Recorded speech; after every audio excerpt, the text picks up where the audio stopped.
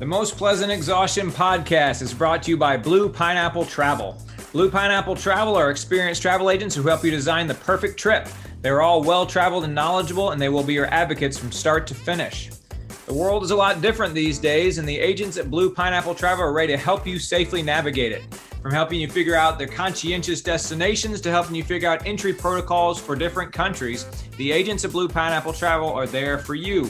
Looking to work abroad for an extended period of time? Looking to attend virtual school from a remote location? These are all things that Blue Pineapple Travel can help you do. Again, their website is bluepineappletravel.com.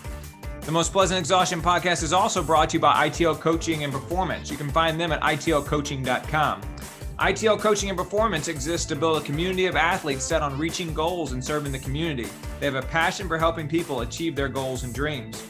ITL coaches are real people with phones, emails, and the desire to spend time with you during your training. They are vested in their ITL athletes. ITL takes a communal approach to coaching, so there's always someone available to answer questions and to help adjust your training schedule. An ITL coach will be glad to meet with you and to chat about your goals and find the best plan to help you meet those goals. Again, their website is itlcoaching.com. And finally, the Most Pleasant Exhaustion podcast is also brought to you by SlayRx. You can find those good folks at www.slayrx.com.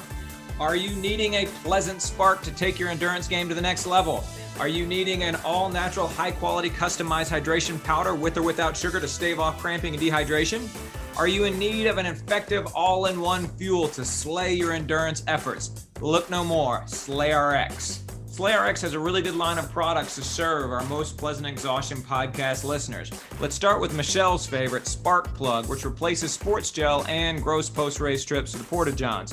It's a poppin' electrolyte powder in small, easily carried tubes. There's also an all-in-one endurance fuel. It has all of your electrolytes, clean fuel, and for no extra cost, your essential amino acids with or without caffeine. And it costs about 1/3 as much as other brands' combo rocket fuels.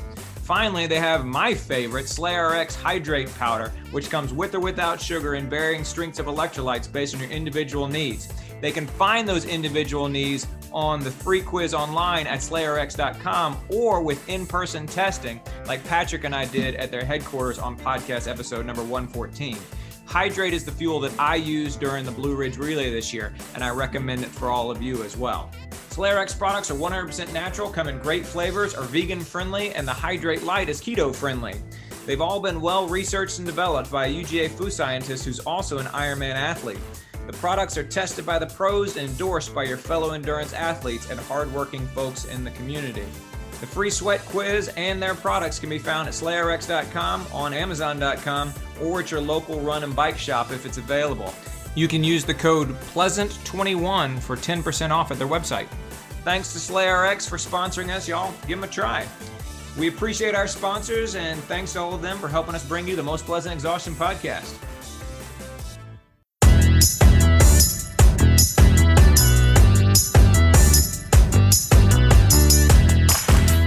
Hello, everybody, and welcome back to the Most Pleasant Exhaustion podcast, brought to you by ITL Coaching and Performance, Blue Pineapple Travel, and SlayRx. My name is George Darden. I'm a college professor. I'm a father of twin boys. I'm an endurance athlete and coach here in Metro Atlanta. My name is Michelle Frank. George just changed the lineup of how we introduce ourselves. So let's see. I am a CPA. I am a mom to 3 girls, and I am also an endurance athlete here in Atlanta, Georgia. Very good. I like throwing you curveballs, Michelle. It's really frustrating, George. I'm shocked that the CPA doesn't like curveballs. I don't understand that at all. I paid more attention to mirroring how you introduce yourself than I do at any other point during the podcast. I'm not sure if that's something I wanted to know. Well, I want it to be like a parallel introduction. So, all right. I mean, I can appreciate parallelism. I mean, as somebody who does a lot of writing, I can appreciate the virtues of parallelism for sure. Michelle, my friend, what you been up to? Well, I, as discussed last week, ran the Star Wars half marathon virtually last weekend. So that was fun. We switched the course from some neighborhood loops and hills to Columns Drive. Mm-hmm. And I think my brother-in-law was really happy with Columns Drive. We started in the dark, and I think he was a little nervous just about the back and forth, but if you get in the first 5 miles and the sun is barely up, then it's almost as if you're running two different places once you can actually see where you're running. So It was good. It was pretty cool Sunday morning. So there were tons of big groups out, and as I could hear people continually come behind us, I kept on saying, like, do not speed up with them. Like, just let them pass. But it was really good. He was about 3 minutes faster than a few months ago. He was happy with that. And I think he's probably gonna, I've encouraged him to try to run a big PR at Silver Comet in the fall. So, because I think that's a good opportunity for a flat half marathon here. So yeah, that was good. Cool. A lot of mileage for me last week. So I'm pretty happy. Awesome. Very good. And I mean, I know what the answer to this question is going to be, regardless of what the truth actually is, but how was the pacing job? It was pretty perfect. And it was right where I wanted it to be. I wished that he had a little bit more the last 5K. And I definitely, once we made the final turn and we had about half a mile left, because we had 12 and a half kind of on the road perfectly, and then it was 0.6. I wanted him to like really pick it up, and I just ran off and thought he would follow a little bit closer. But what's interesting to me is we kind of talked the whole time. You're saying you made a move. Oh yeah. As a pacer, you made a move in the race. Yeah. Well, because I knew he could finish it at least a little bit faster. But I do think fitness wise, I mean, I could adjust a few things with what he does during the week, because essentially we were mostly conversational. It didn't start to get really hard for him till that last 5K. And I would have, I think it can probably get him to a point where he has a lot more left, especially on, a flat course like that. So he just got a Peloton. So I'm pretty excited to, I have a little bit of experience cross training on a spin bike. Imagine that. So I think it'll be good for him. We'll see what happens in a few months. So. All right. Excellent. Very good. Congrats to Brian, your brother-in-law, on a successful Star Wars half marathon virtual. And here's hoping that you will get to do it not virtually sometime in the near future, because it is a very unique and fun experience. So yeah. Not only because that would mean that races are happening again and not so much virtually, but indeed, because that's a fun race, obviously, in person. Sure. As I've talked about before on this podcast, you do have to like Star Wars in order to enjoy that race, which seems like a no-brainer, but there are actually people who go down there. The last time I ran it, the guy who won, they're like calling up people for the podium at the end, and they're like, George Darden, and then they call up the guy who won, and they said, "Who's your favorite Star Wars character?" And he goes, "I don't really watch Star Wars." I was like, "Man, you didn't deserve to win this race. Go sit down." Right. And then they asked the second place guy, and then they didn't ask me. I was like, "What?" I have like a whole range of favorites. I have favorite mainstream. I have favorite from the Clone Wars. I have favorite obscure. Yeah. We could talk about the lightsaber battles. We could talk about. Right. No, totally. And but the first two guys were so lame in answering the Star Wars specific questions that by the time they got to me, they were like, "Oh yeah, we probably better not ask any more of those questions." I was like, "Ask me all the questions about Star Wars." They just started volunteering information. So, man, I wish I would have thought about that at the time. That's an excellent point, Michelle. I really should have. I should have been more assertive. Oh well. And what have you been up to? So I have just begun racing with the Zwift Racing League, which is interesting. So the Zwift Racing League and cycling started in the fall, and it's now in season 3, and it's on Tuesday nights, and it's these monstrously difficult races. But you have to be on a team, and about every third race is a team time trial. So you have to actually work together with your team. And so I've been doing that on Tuesday nights for the last few months. Well, they've just opened a Zwift Running League. And today, in fact, is race number 2 of the inaugural season here.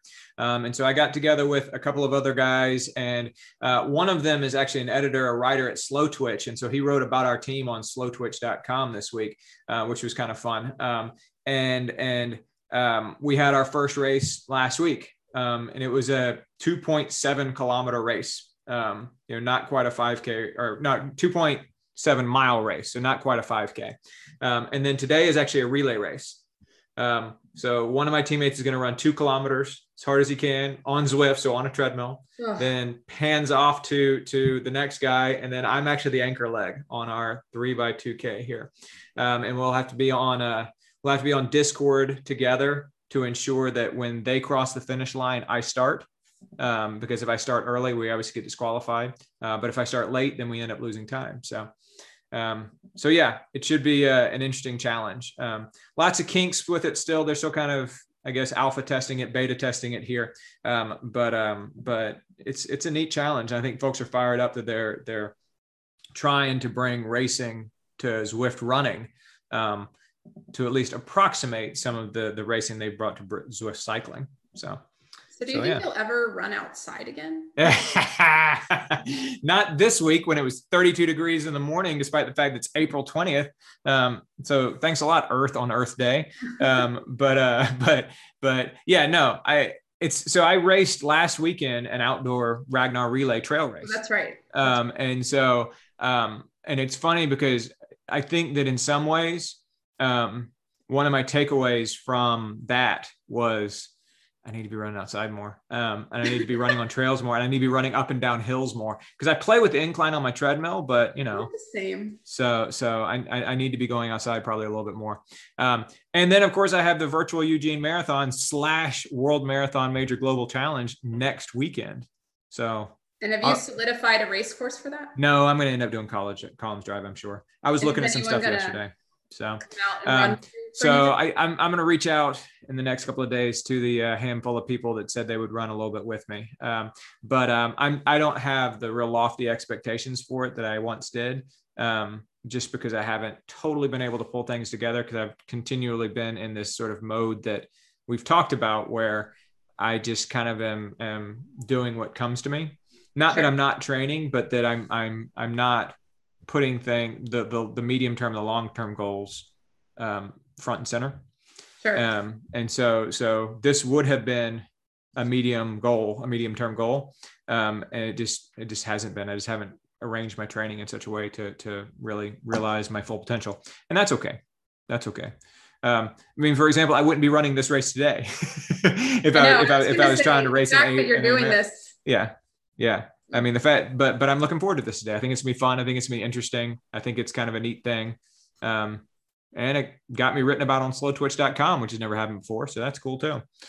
Did you read the article that was put out by Adam Grant this last week? He calls the state that I think you're in languishing. Yes. Mm-hmm. The languishing. Like, what do you think? Do you feel that? Did you read it? Do you know what I'm talking about? I do. So my wife has a serious crush on Adam Grant right now. I don't know if I've told you that. Wow. So you your work cut out for you. That's no chance. And so she is mentioning him on a fairly regular basis, something he tweeted or something he said or something else like that. But yeah, but she had mentioned that and I saw it and I looked at it. But yeah, I think I think we talked about the same general principle like months ago. Sure. About just sort of this kind of gray area and you want to see the end, but the end's not in sight and all that sort of thing. What I think that makes this moment different is the fact that the end kind of is in sight and everybody's kind of in a hurry to just go ahead and finish. Sure. And we're not at the finish yet. And so it's frustrating and difficult. But yeah, we're definitely not at the finish. Ask, anybody who lives in Canada, unfortunately. Well, he codified, the most dominant emotion of 2021 in his New York Times article is, quote, languishing. So for anybody who wants to check that out, I thought it was an interesting read. Yeah, for sure. I agree. And I think that, what good public intellectuals do is they explain us to ourselves. And I think that piece and a lot of the stuff he does did exactly that. Sure. Yeah. All right, let's talk about what we're offering everybody today here on the podcast, because something I know that you are fired up about, and I am too. This was super fun. We did an interview. Tell us about it, Michelle. Who'd we interview? I think we are in good company with every running news publication and social media account that's hyping the Atlanta Track Club Peachtree Road Race this summer. And we tried to get out ahead of everybody's questions, or maybe answer everybody's questions. And we brought on the executive director of the Atlanta Track Club, Rich Knaw, and sat down with him, got a little bit of his background, a little bit of, when he came to Atlanta Track Club and changes that have been made and how we got to where we are now and everything that is going into kind of pivoting from the world's largest 10K this summer to the world's safest 10K. Excellent. Excellent. Exactly. Yeah. He would have been an interesting person to talk to, even if it weren't for COVID-19, even if we didn't want to talk about the Peachtree Road Race, just because his telling us his story and his experience with the track club was I thought very interesting.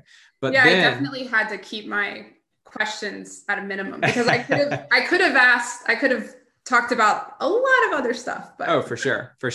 But we did end up spending most of our time talking about the Peachtree Road Race. Not most of it. The single biggest topic was the Peachtree Road Race. And he definitely shared with us a few things that I hadn't heard in other places, and that I definitely hadn't read in their literature. So a little bit of secret detail about the t-shirts. That was exciting to hear on our podcast. You might hear it first here. So all right. Well, with that in mind, then let's go ahead and play the audio for our interview with Executive Director of the Atlanta Track Club and fellow twin dad, Rich Kenah. Rich Kenah, welcome to the Most Pleasant Exhaustion podcast. Thanks for having me. Executive Director of the Atlanta Track Club. How long have you been in that position? Just over 7 years. Arrived here in Atlanta for this position in February of 14. Very good. And I appreciate that your leadership of the Atlanta Track Club is very self-effacing, that you always put the club in front of your own personality and your own accomplishments. But I did want to talk briefly about those. You have a background in professional running. You were an Olympian back in the day, right? Yeah, I was. After 2 missed opportunities, I finally made it on my 3rd try, representing the United States in the Olympics in 2000 in Sydney, Australia. Very good. Very good. Amidst your missed opportunities there too, you also got a bronze medal in the World Championships on a couple of different occasions in the 800 meters too, right? I did. In 1997, it was a World Championship year, both indoors and out. So in Paris, indoors, and then in Athens, Greece, outdoors. So it was a good run while I had it. Very good. Very good. How did you pivot from professional running into, I guess, what you're doing now, being director of track club? So retired from my own, call sort of professional running career in 2001. And until 2013 had worked on the elite side of the sport, as you referenced. So as an agent for Olympic athletes, the marketing of Olympic athletes, actually. And then the promotion of one-day televised Olympic level track and field events.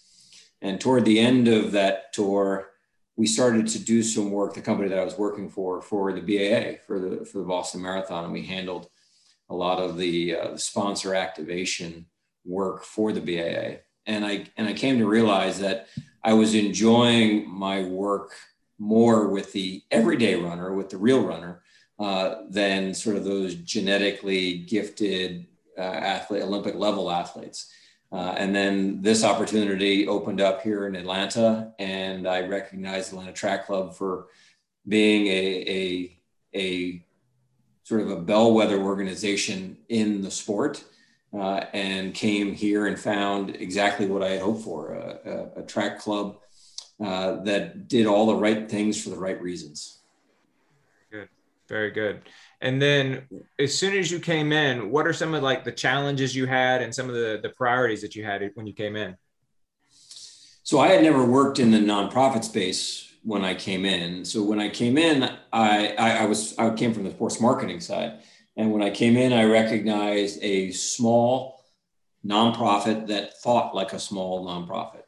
And so we pivoted and tried to marry up our mission sort of focused culture with basic sports marketing practices and principles so that we could grow our reach, we could deliver great experiences and bring corporate America or corporate Atlanta along with us.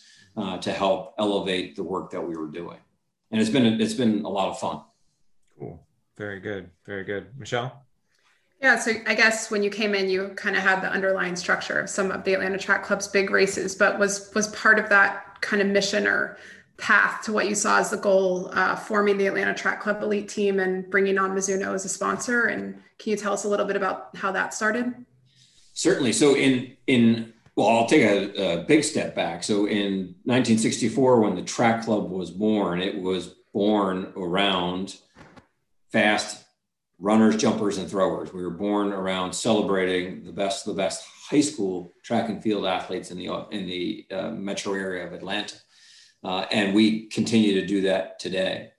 But also in our bylaws, there was a reference to the competitive team. And that goes well back to when the organization was formed and supporting fast athletes. And over the decades, we continue to support our fast athletes. But as our fast athletes aged up, we were aging up with them and not backfilling sort of the next generation fast runner, jumper, thrower. So that was the thought behind sort of rebranding our competitive team to Atlanta Track Club Elite and investing in hopefully Olympic level athletes. And that's our goal, to produce Olympic athletes, to inspire our membership and our participant base, and to give kids something to aspire to. Did your own experience as a professional runner in any way influence your approach and some of the priorities you had in setting up the elite team? Yeah, it did. So I was fortunate enough to be able to chase my Olympic dream, but it wasn't easy.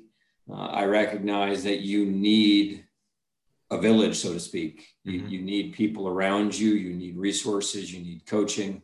You need access to facilities. So we built our program here for that reason, to create a place, quite literally a physical place, as well as sort of a metaphorical space where post-collegiate athletes could feel as if they were given the environment to chase their Olympic dreams. Right on, right on.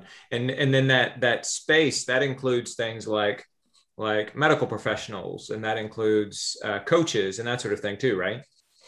Yeah, when in 2014, we did not have what I'll call sort of a coaching function at the staff level. We had some great volunteers who delivered our in-training programs to the community.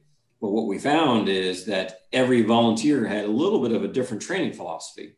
So we built a core training philosophy around staff coaches, and we still utilize, we could not exist without our run leads or volunteer coaches now, but it's all built again around a core training philosophy, and that for the youth all the way up to our masters and everybody in between. Very cool. Very cool. And then I know Michelle wanted to ask a little about Amy and Andrew coming on related to that, right, Michelle? Yeah, just in terms of formally getting the Atlanta Track Club Elite team set up, why you're also keeping the parallel path of, expanding the track club for the real runner, the common runner. So how did that come about? Because that was definitely a turning point for the elite team to be established officially, right? Yeah, so there's some things that I'm good at, and there's some things that I'm not good at. I would say coaching is one of the areas that I'm not good at. So I had an understanding early on that I'm not a coach, and we need experienced, successful coaches driving that training philosophy and guiding the development of everyone from our Olympic level athletes to our youth. Through our in-training programs. We're just launching our in-training for Peachtree programs, and that includes just a lot of beginner level runners. Mm-hmm. So it was one of the first steps we took here when I arrived was to bring on coaches, Amy and Andrew, who understand how to develop athletes. Very good. And then, of course, you also had to take on the Peachtree Road Race. And so small undertaking. So yeah, just a slight undertaking there. What was that like? Essentially, I mean, becoming the race director for the Peachtree Road Race. It was overwhelming in that you don't understand the Peachtree and the scale of the Peachtree until you've experienced it. Yeah.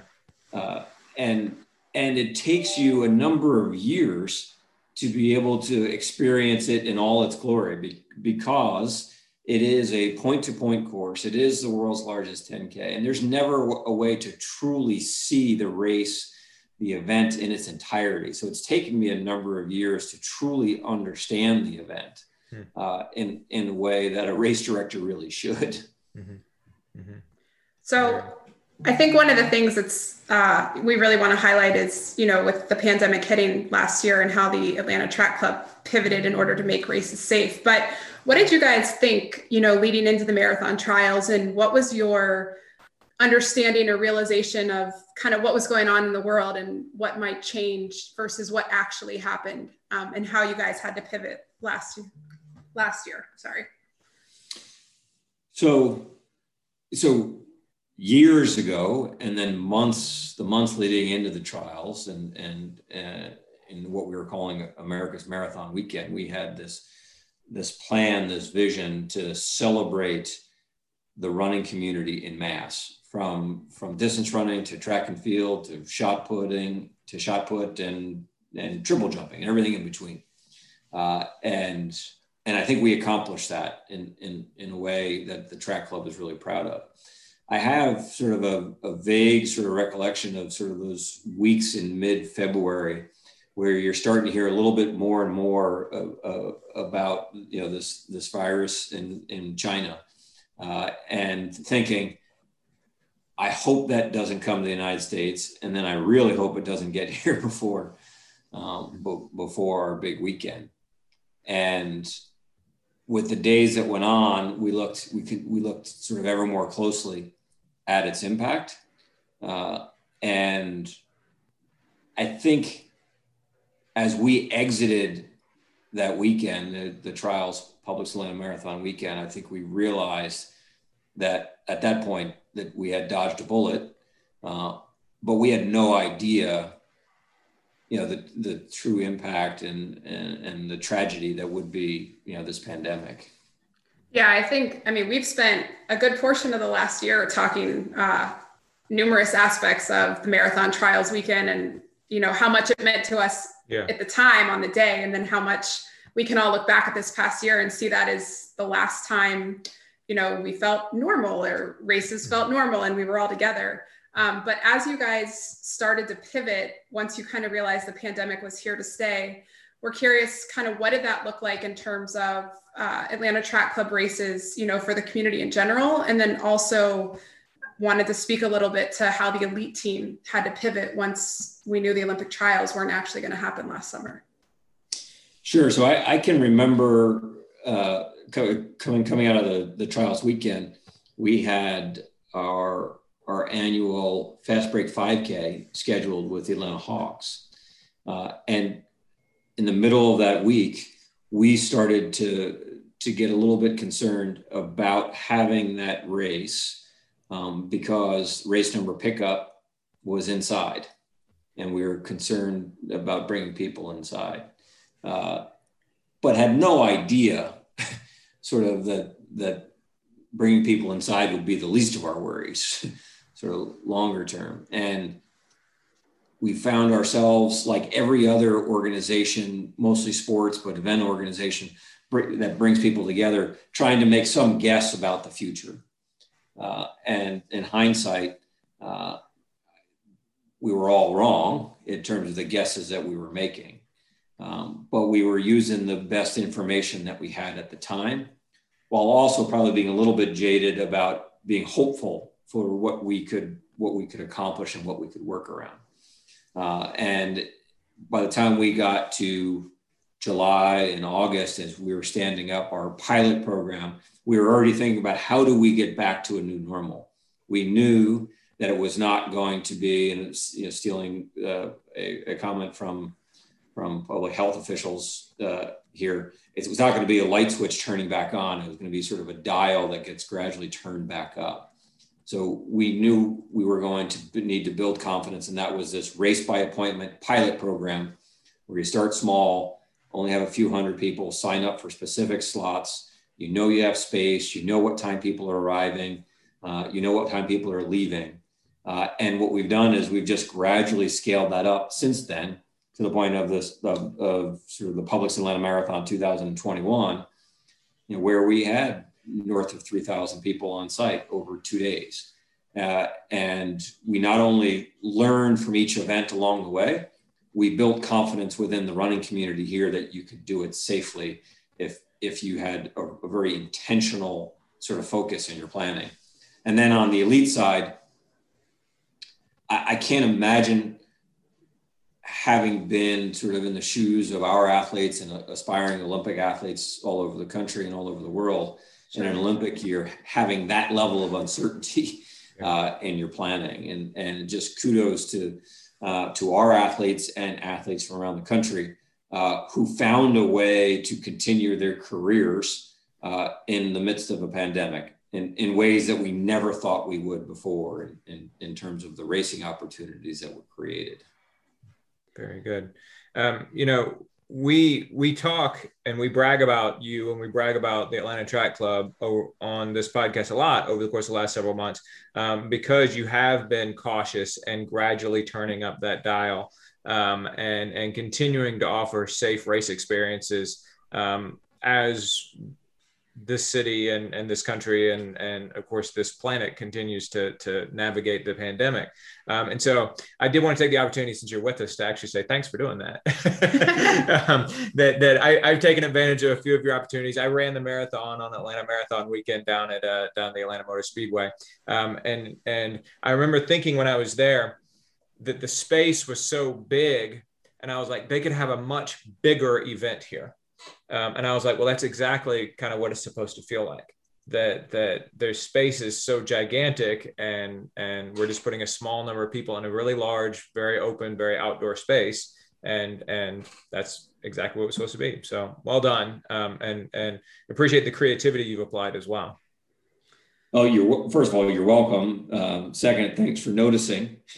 And kudos to our events team for slapping me in the back of the head in fall, saying, hey, why would we go through the trouble of trying to plan a semi-normal Publix in downtown Atlanta when we don't know what we don't know yet? And let's build something that's going to have some certainty to it and that we know is going to be safe. And I have never been and still have not been to a NASCAR event. So this is my first time to a NASCAR facility. The only tracks that I stood on have been 400 meters around. But when you stand there in the middle of Atlanta Motor Speedway, you quickly get it. For sure.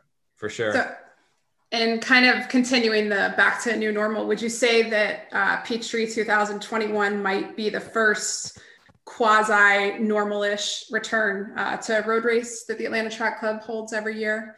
And do you want to tell us a little bit about, the decisions that have been made to hold it over a 2-day period instead of a one, and what we can expect and look forward to on race day? Yeah, certainly.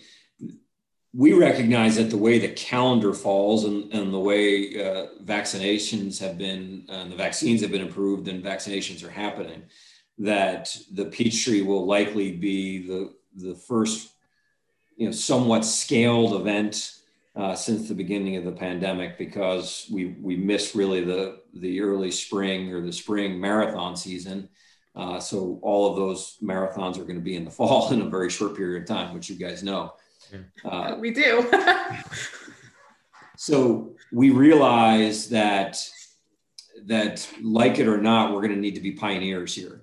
And that what we do could drive the protocols for an entire industry, one, and two, what we do could drive the ultimate success or failure in permitting of these events around the country and around the world. So we take this really seriously. But we're taking a very conservative approach. So we prioritize two things: coming back to an in-person Peachtree in 2021.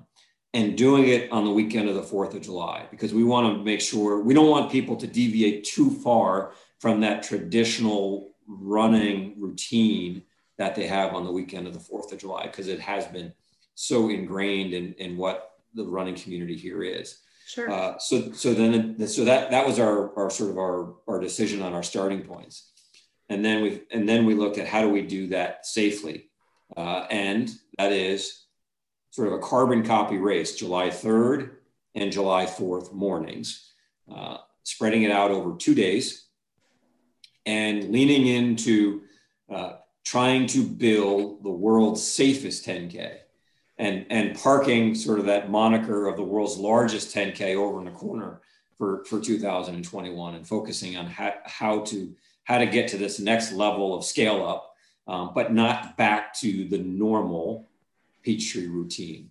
So 2-day event, 3rd and the 4th. The 4th will still have the elite wheelchair race and the elite foot race in terms of invited athletes from outside of Atlanta. But the 3rd will give people an opportunity to run the Peachtree on a day that has never been run before. Yeah, I actually signed up for it on the 3rd because for a few different reasons, not the least of which is that when am I ever going to get to run the Peachtree Road Race on the July 3rd again? I thought it was kind of cool. But then I also put down for a seated time. And so that might mean I end up getting put on the 4th instead. Is that how it's going to work? That's a good question. So we're working on that right now. And it's funny because this forces you to think about your start line in a way you never have before.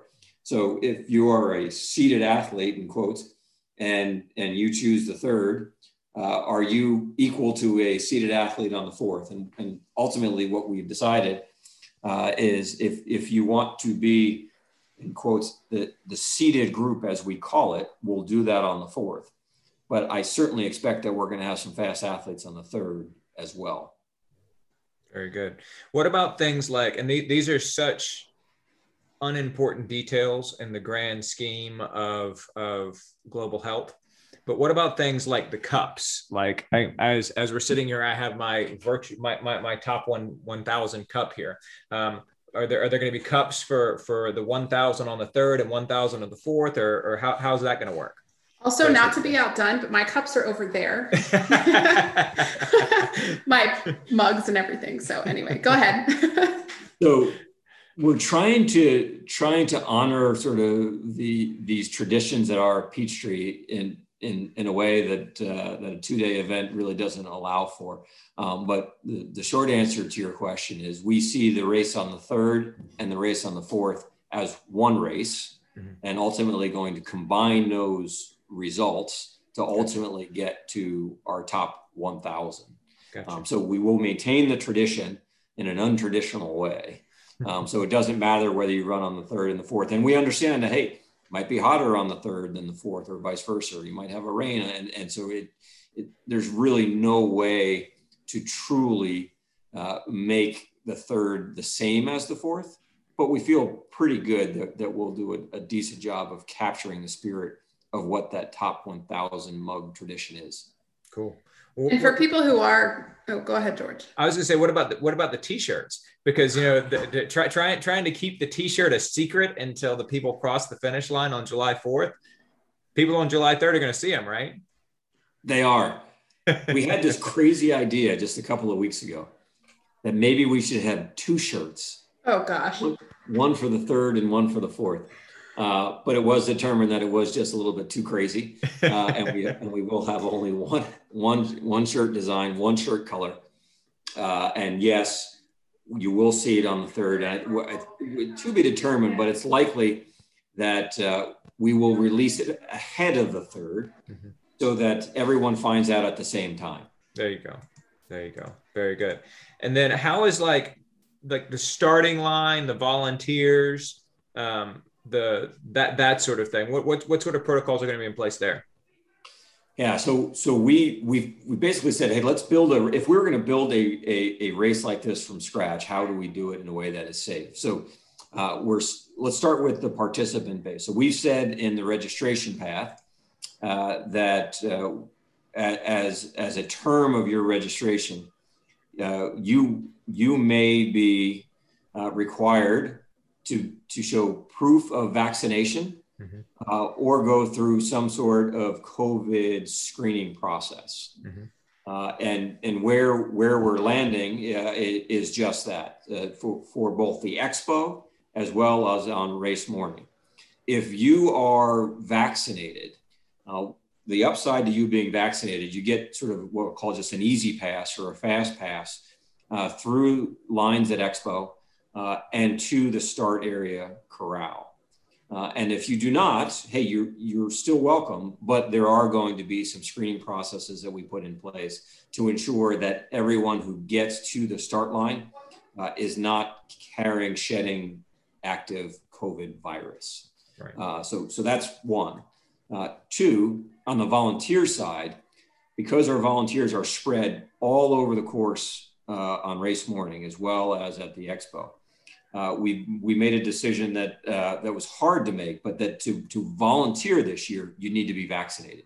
So to be a participant, we encourage vaccination, and it's going to be easier if you're vaccinated, but we don't require it. To be a volunteer, we require you to be vaccinated because we don't have a mechanism to screen everyone who's not. And then at the start line, we're going to give you a window of time where we ask you to arrive. Our waves are going to be half the size of a normal Peachtree, and they're going to have twice as much time in between them. So it will not be your usual shoulder to shoulder, call it mass exodus down Peachtree. And shoulder to shoulder with 60,000 of your best friends. We quite literally are building 36 square feet for every participant in the start area. So that we truly do have that social distancing. And as you're approaching the start line, up until you start, we are requiring a mask. And then post finish, once you finish, we're requiring a mask while you are in our footprint. And to make it easy on you, if you lose your mask, toss your mask, whatever you do from the start line, you will have a mask on the back of your bib in a plastic pouch. So you will have a dry mask to put on. That's cool. Come on, that's awesome. So good thinking. I like that a lot, actually. So looking ahead for people who are, in training for the Peachtree, but also hoping to get in some of those fall races, like the 10 miler and maybe the Thanksgiving Day half. What do you guys see is happening with those races later on this year? So we predict, and you know what happens when you predict, but Sure. we predict and we hope that there is significant pent-up demand to get back to a new normal. So we are planning on holding our 10 miler at its traditional location in town, Atlantic Station, and our Thanksgiving Day half downtown in its normal location as well.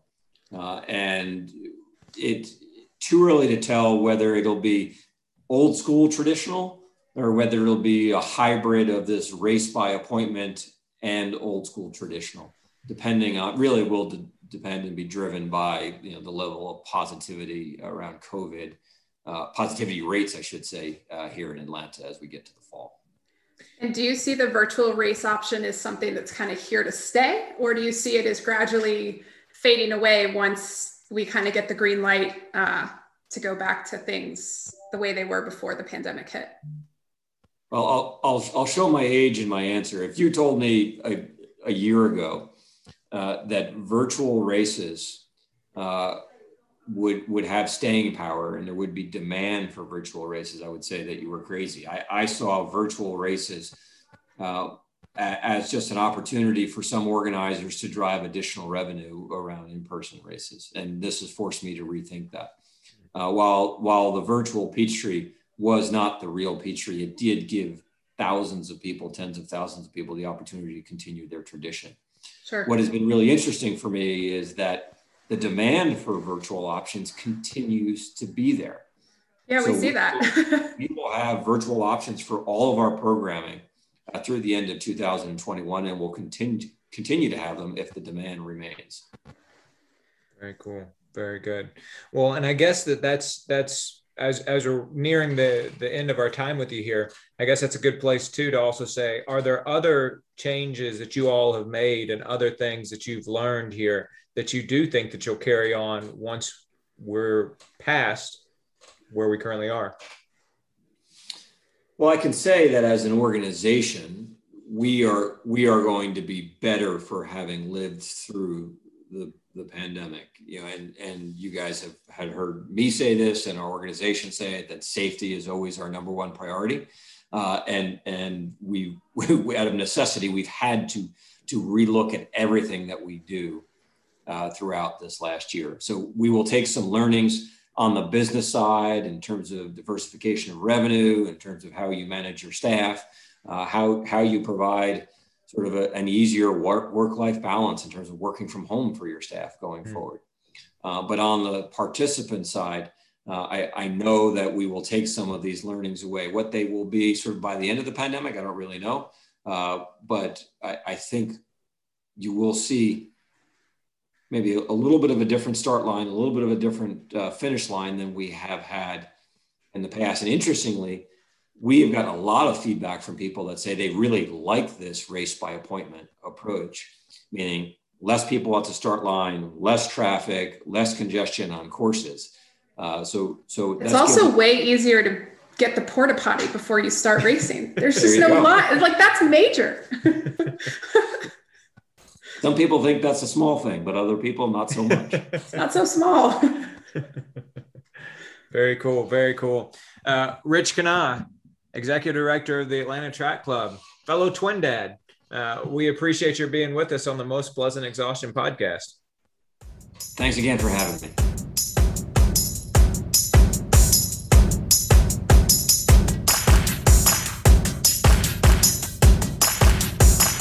Thanks again for listening to the Most Pleasant Exhaustion podcast. You can find us on Facebook at facebook.com/pleasantpodcast, on Twitter @pleasantpodcast, or on Instagram, Most Pleasant Exhaustion. We're available on Stitcher, SoundCloud, Apple Podcast, or Spotify, so share us with your friends. Don't forget that we're sponsored by ITL Coaching and Performance, who you can find at itlcoaching.com, on Twitter @ITLCoaching, on Facebook at facebook.com/ITL Coaching Performance, and on Instagram, ITL Coaching. We're also sponsored by Blue Pineapple Travel, bluepineappletravel.com, facebook.com/bluepineappletravel, and on Instagram, Blue Pineapple Travel. And finally, don't forget we're sponsored by SlayRx. That's slayrx.com, facebook.com/here4SlayRx, that's the number 4, SlayRx, Twitter @officialSlayRx, and Instagram, here4SlayRx, the number 4, SlayRx. Discount code PLEASANT21. On behalf of Michelle Frank, Patrick Ollinger, and Eric Hall, I'm George Darden. Thanks for listening to the Most Pleasant Exhaustion podcast. See you next time.